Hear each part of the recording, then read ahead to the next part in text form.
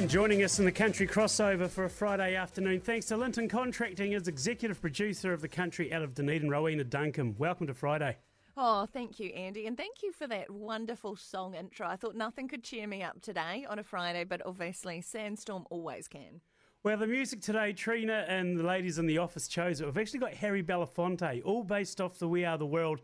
You guys talked about it last week. I watched the doco over the weekend on Netflix. It's so good. That was awesome. It shows you how precious that Prince really was when a time of egos to the fore.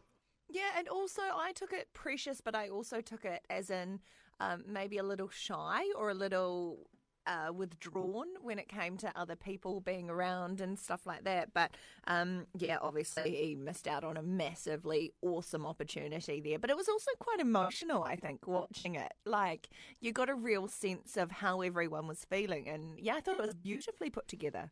Huey Lewis, he sounds like a real... He would have been a dude back in the day on the lash, Mate, I think I'm putting him up in my... You know how you play the game, you can have three people to dinner, any three people. Yeah. I reckon I'm putting him in there now, because he has got great chat. It was awesome, wasn't it? You just watch the doco, it's 90 minutes.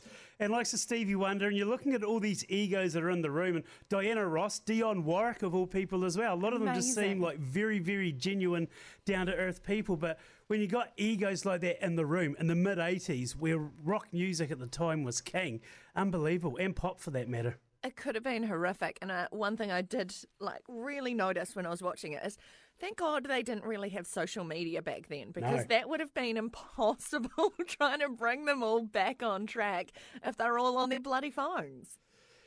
That's a matter for another day, old cell phone and technology. But anyway, Sacha Bond, her record attempt going for 452 for strong wool ewe shearing record. That's a lot of sheep in a day. It is a lot of sheep in a day. And as we've said today, you know, she's trying for something that no one's done for 40 years, and that's to hold the 9-hour sheep, ewes and lamb record at the same time, which is pretty amazing. And yeah, it's just really interesting watching these record attempts and stuff, because some of them, like today, have been really, really close, but you don't know how it's going to go right until the end, because they've got stamina and they've been training and things are different. You know, every year or couple of years we're seeing real changes in how people are tackling these world records, and it's just amazing to see quite a production and quite a performance and just a huge support team and behind them. But it has been one of the best summers of world record sharing that I think we've ever seen. It's been magnificent. And the hotter weather earlier on today might be a bit of a different story up there in Te Anau, but throughout the summer, over the days I have done these records, the weather's played ball pretty good, and that's helped. Oh, is she in Te Anau? I keep saying Tekawiti today. No, it's a Tekawiti. No, well, Chitty's up there. I mean, Chitty, she was at work yesterday morning. I don't think she can drive that far in like 20-odd hours. I was thinking that. So, I've got my T's mixed up. So, that's an interesting one. But, look, the other thing that's happening today and then again tomorrow is the Young Farmer of the Year contest, the Otago Southland Final. Of course, we're into the new way of doing the competition format for this year, where we've got all the kind of district finals have come together as one today. We'll find the finalists for the regional final tomorrow. And it's an exciting way of doing it, because people can actually plan for it, get those 2 days off, and it seems to be a lot less work and a lot less travel for everyone, kind of combining it as one. Times have changed. Our lives are busier. We've got more commitments. And, when you're relying on the workhorses of volunteers, I think this is a great way of trying things. And that's the thing. I talked about it with Nige Woodhead yesterday on the program, and Nige is up there. He's going to be judging as well over the next day or two and having a bit of input.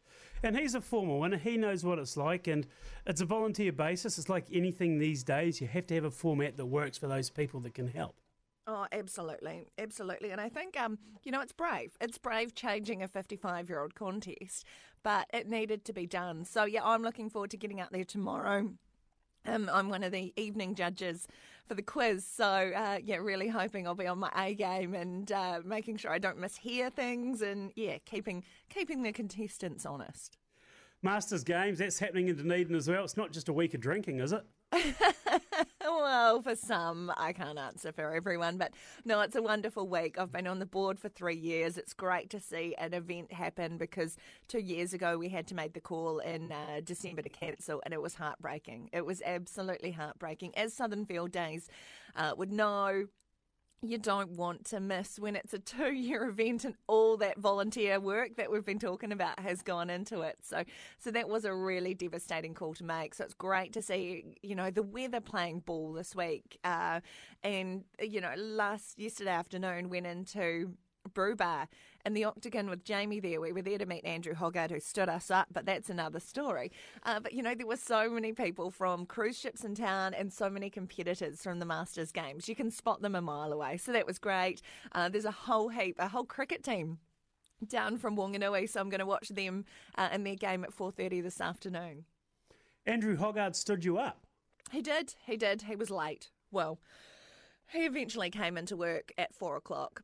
We were due to meet him at the pub at 3 o'clock for a coffee, to be fair, because there's no cafes open at 3 o'clock. So, yeah, about 3:30, when Jamie and I've sat there, I've had an alcoholic lemonade. Jamie's had a cappuccino. I've ordered everyone a bowl of fries and some cheese rolls. And then they didn't turn up. We rang them at 3:35, said, "Where are you?" "Oh, we're still 15 minutes out of Dunedin."